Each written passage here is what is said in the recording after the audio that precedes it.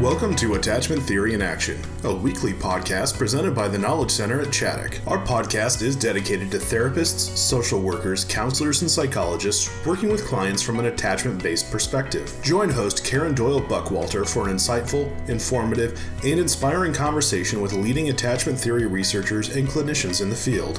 Today, Karen welcomes Mary McGowan for part 1 of their discussion on the impact being born blind has on a person's attachment. Part 2 will be released on Tuesday, May 12th.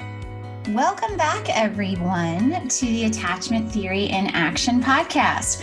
I am your host, Karen Doyle Buckwalter, and I am here to bring you our latest episode. So we are changing things up a little bit this week on the podcast, and we're going to have somebody sharing a personal family experience related to attachment. The person I'm interviewing is going to be talking about a family member who was blind, a sibling actually, and then was sent to a school for the blind in an era past that she will be talking about, and just kind of the impact that had on her sibling, and how Mary, who I'm going to introduce in a minute, how Mary understands some of that now from an attachment perspective. So let me give you some background on the guest I'm going to be speaking with today.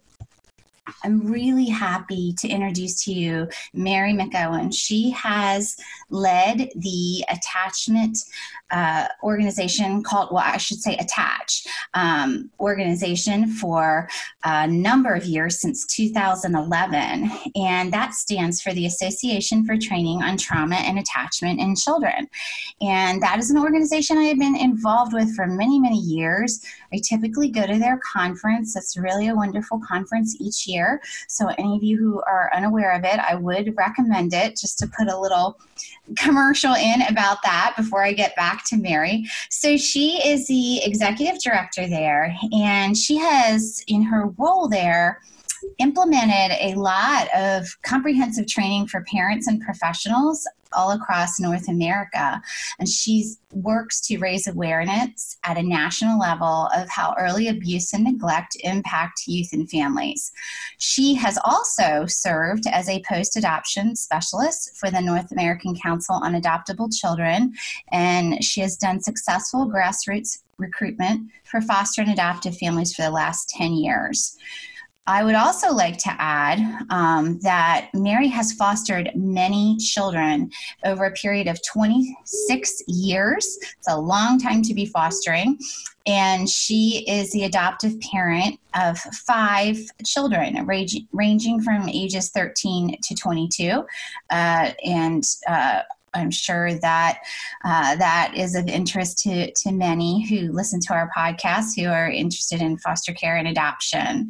And so she has a Bachelor of Science degree in psychology, and she is a master's candidate in counseling and psychological services from St. Mary's University in Minnesota. And so she loves to share her experience and is known for doing so in an engaging and practical manner. And because she is also an adoptive parent, she has a lot of real life stories from parenting in the trenches, as well as her professional experience as the leader of Attach and her professional training. So I'm so looking forward to hearing her, and she's going to be coming up here next. So stay tuned.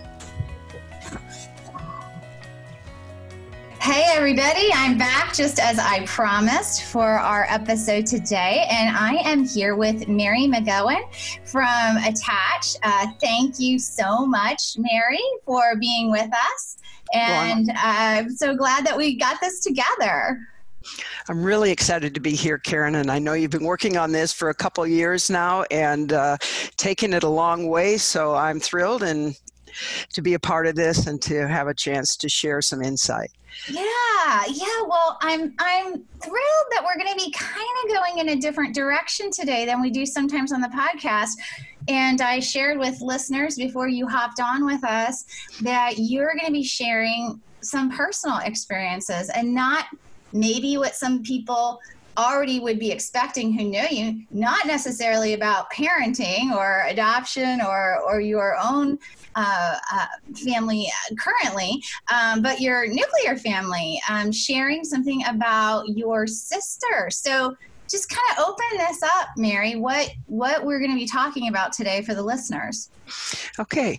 Well, I was thinking of different things about attachment, and so many times I bypass my own sister in my process, and yet she's the one that probably drew this to me. I'll call her Lynn. Okay. And she is about 8 years older than me. She was born congenitally blind. And I thought, what a great topic to talk about, a personal story along with some research on what happens when someone is born blind and how does that impact their attachment and their ability to trust and connect with their caregivers. And I was able to watch that firsthand within my own family. Yes. So tell us a little bit about, how that unfolded and what are some specific things about it that attachment came to your mind regarding? Well, I think a lot about the mirror neurons that we have, and how there's such an emphasis on that, and rightfully so, where when we gaze and look into an infant's eyes and they look back at us and we mimic their facial expressions and they mimic ours, the process that's going on neurologically is amazing. It's when a baby is actually not only seeing and repeating what you're showing them with your face and expressions, but they're also understanding the intention of them. So if it's love behind that and a connection, they're actually able through the brain to feel the intention.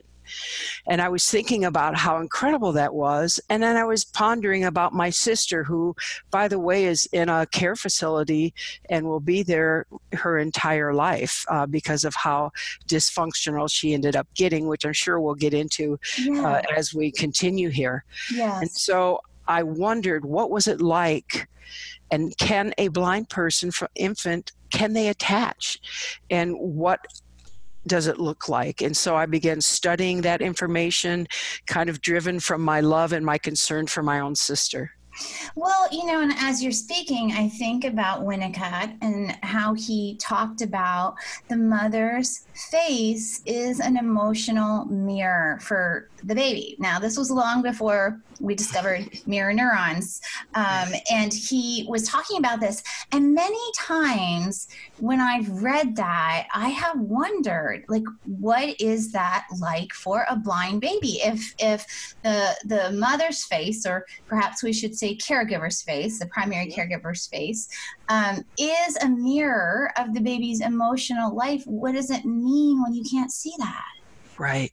And it's interesting. I appreciate how you brought the attention to caregiver. As we look at the research done by Selma Freyberg and some of the other folks that are pretty famous in this area, including Anna Freud, for example, they predominantly used a psychoanalytic approach and studied the mother. So it's typical of the times, if you will. And so a lot of these data are founded on the mother. And yet I think your point is well taken, that this actually should carry over to any caregiver with an infant. And so if I use quotes, you're going to hear me say mother, but it really is indicative of that first caregiving relationship and how that works. Yes.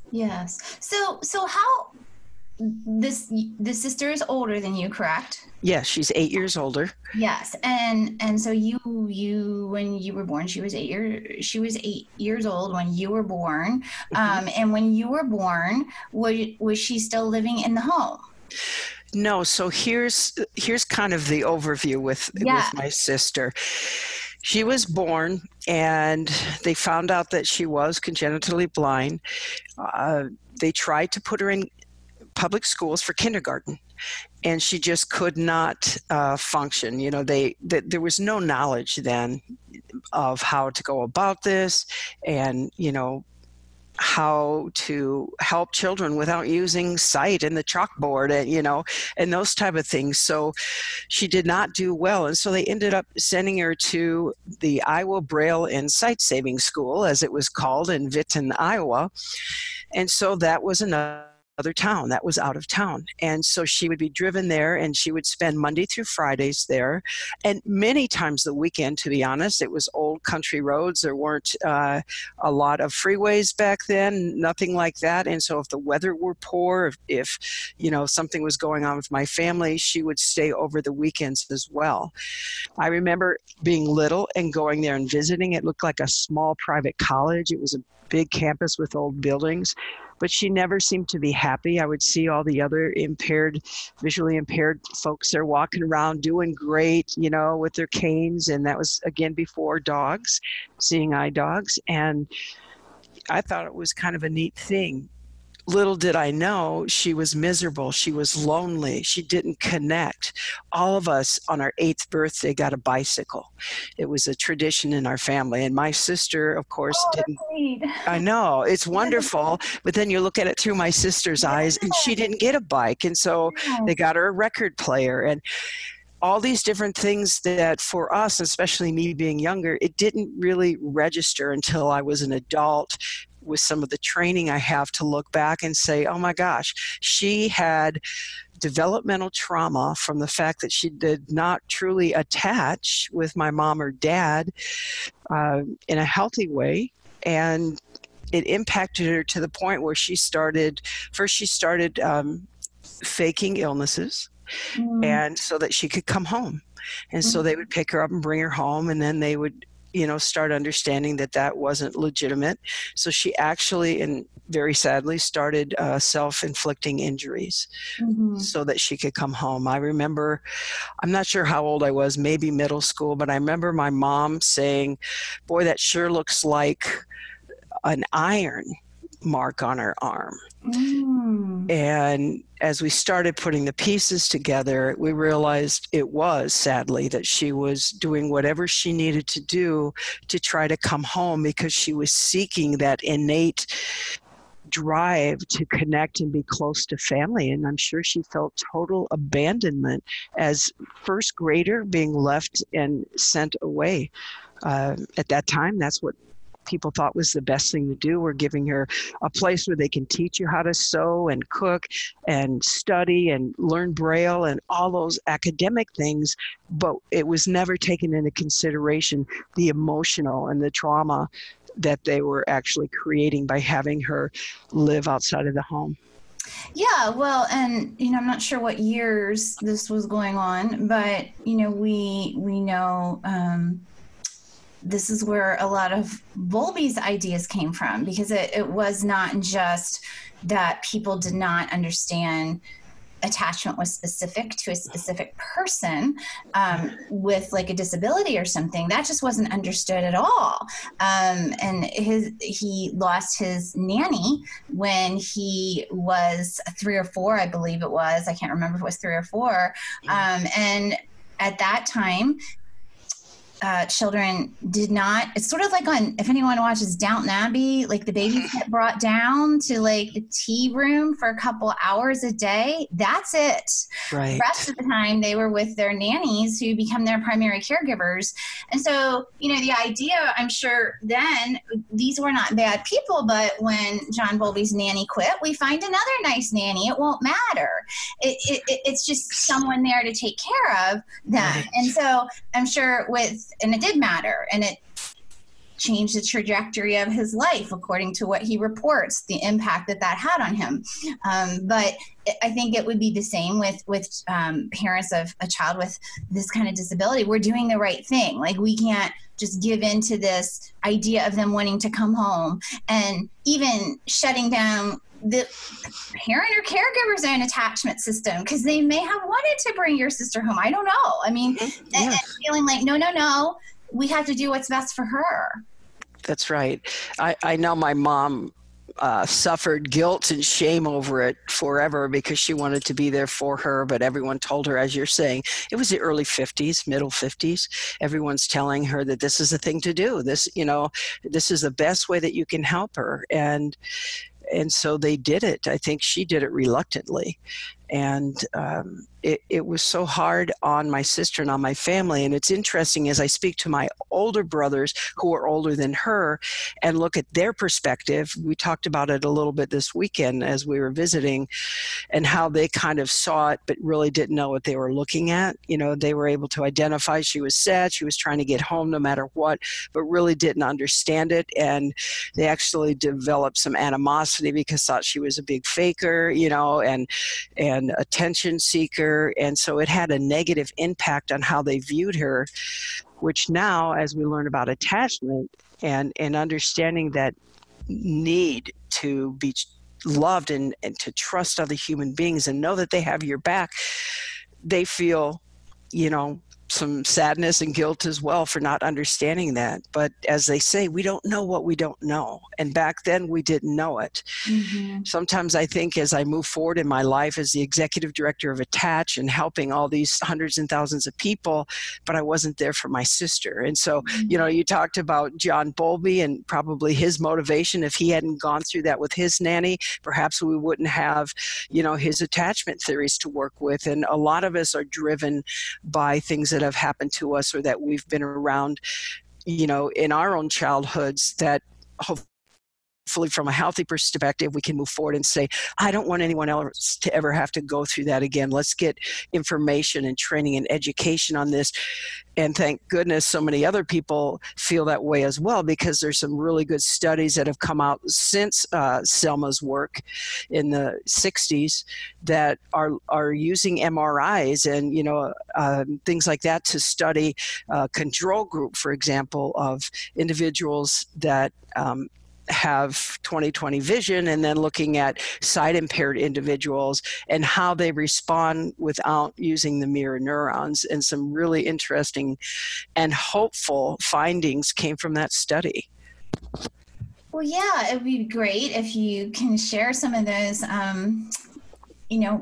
We're both big fans of Michael Trout, and yes, he studied with Selma Freiberg, and he knows about a lot about the blind babies that she worked with, and some of the things that she taught about that. And but with your looking into some of this, you mentioned Selma Freiberg and other more recent things. How would you summarize some of the research you've done about this? How attachment is impacted by someone whose sight is impaired? Well, I think again, one of the biggest, the Journal of Neuroscience, a study done in 2009 looked at the mirror neurons, again, as I was referring to, with MRIs with this control group. And what they found, which is fantastic, we have a part of our brain called the supramodal.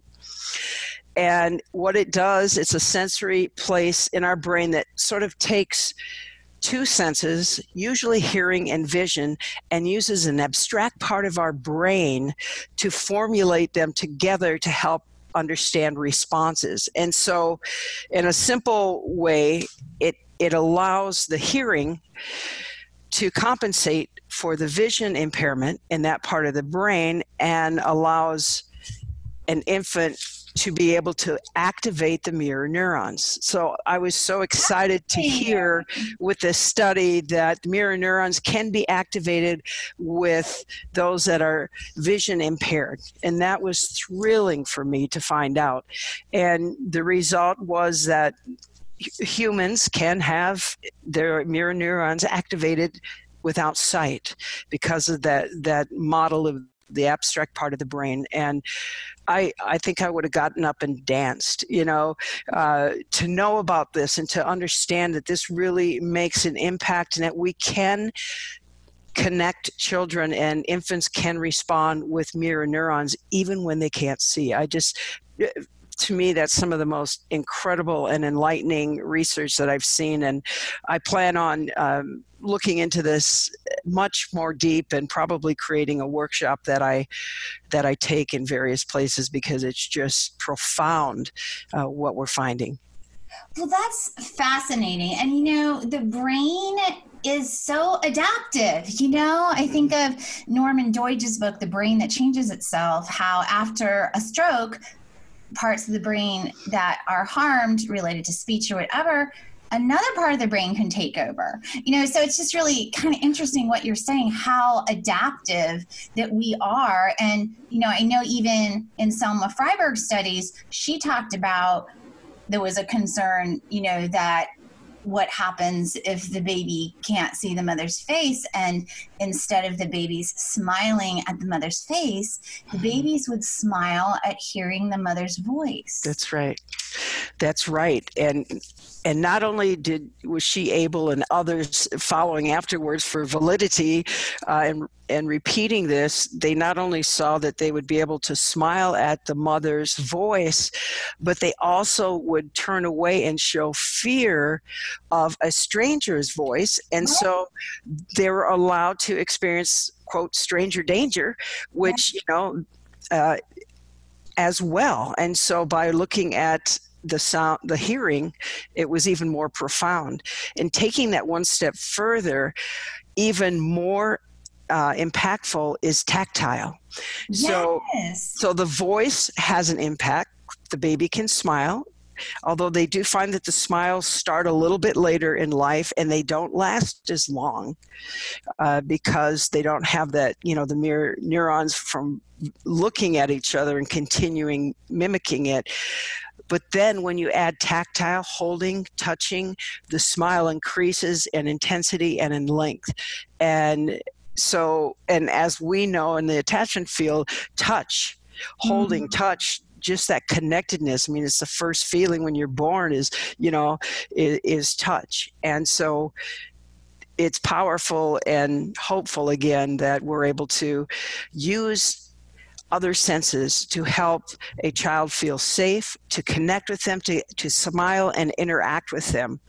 Yes, I love what you're bringing up with that. And because sometimes we forget that, and when we talk about a lot of sensory things, that our skin is our biggest sensory organ, so that you can still experience touch as part of a sensory thing. And I know also in Selma Freiberg studies too, I remember reading about that the babies would, of course, all babies use their mouth and mouth thing. Yes. But the blind babies did this like so much more. Exactly. Of all of that. So it's just, again, how adaptive we are as human beings, that need, as you were saying, for connection and feeling of safety is, as Bowlby said, biologically hardwired into us. Like, we are going to find ways to have this, whether or not, your sister had to do these really drastic things to try to move towards that,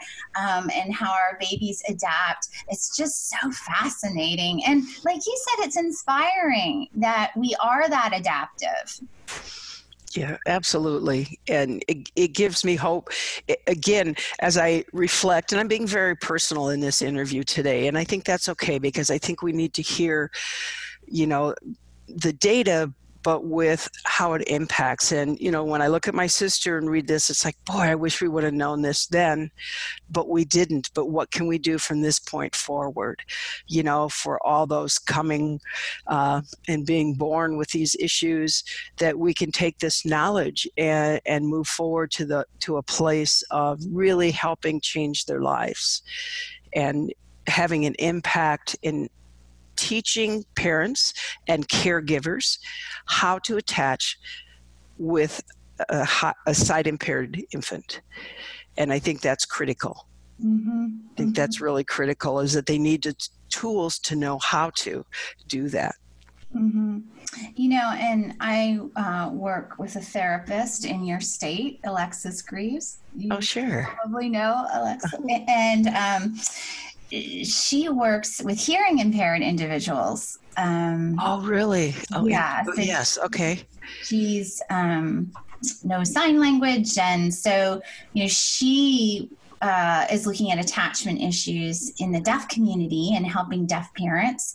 And I think this is something that we have to really be thinking about very carefully, is how we have to adapt some of what we put out there for people in terms of parenting and things like this. Like, what does this mean for someone who's blind? What does this mean for someone who has a blind baby? Interesting, I can't help but bring in This Is Us, that they just had a blind baby on there. So I don't know if you watched that. I didn't, no. I know a lot of our listeners, I'm sure, watched that show. Okay. What extra things do we need to be thinking about to be inclusive and to be accommodating folks and giving information that matches their world? Right. Yeah, I think that's true. And even with other children, as we look at trauma and attachment, trauma issues and attachment in parenting, foster, adoptive, children of origin, first families, if you will. Mm-hmm. It's important that we find alternative ways. I have a 16-year-old son right now that cannot learn in a traditional way, and they don't offer other ways unless you go there and really advocate and say, hey, this isn't working. Can you sit down and can you show them in a tactile way or a visual way, or instead of just saying the words, because the executive functioning isn't there and they don't understand it. Mm-hmm. And so I think it's an awakening, understanding attachment, and what we need to do, as you're saying, as a society as a whole, in various situations, particularly education and even in therapeutic settings, that our therapists and clinicians need to be trained and understand alternative ways to help parents connect and attach with their babies and infants and children. Yes. Well, Mary, I am so excited to continue this conversation in part 2 of the podcast. I'm going to draw us to a close here as we get ready for the next part of the interview. All right. Thank you. This concludes part 1 of the 2-part conversation between Karen Doyle Buckwalter and Mary McGowan on the impact being born blind has on a person's attachment. Part 2 will be released on Tuesday, April 21st. Thank you for joining us for this edition of Attachment Theory in Action. Please follow our site, tkcchaddock.org, or subscribe on Apple Podcasts, Google Play, Spotify, or Podbean for future podcasts. If you enjoyed our podcast, please leave a review and share with your professional network. For additional resources, training opportunities, and blogs, please log on to tkcchaddock.org. We hope you'll join us again as we continue to explore the world of adoption, trauma, and attachment theory.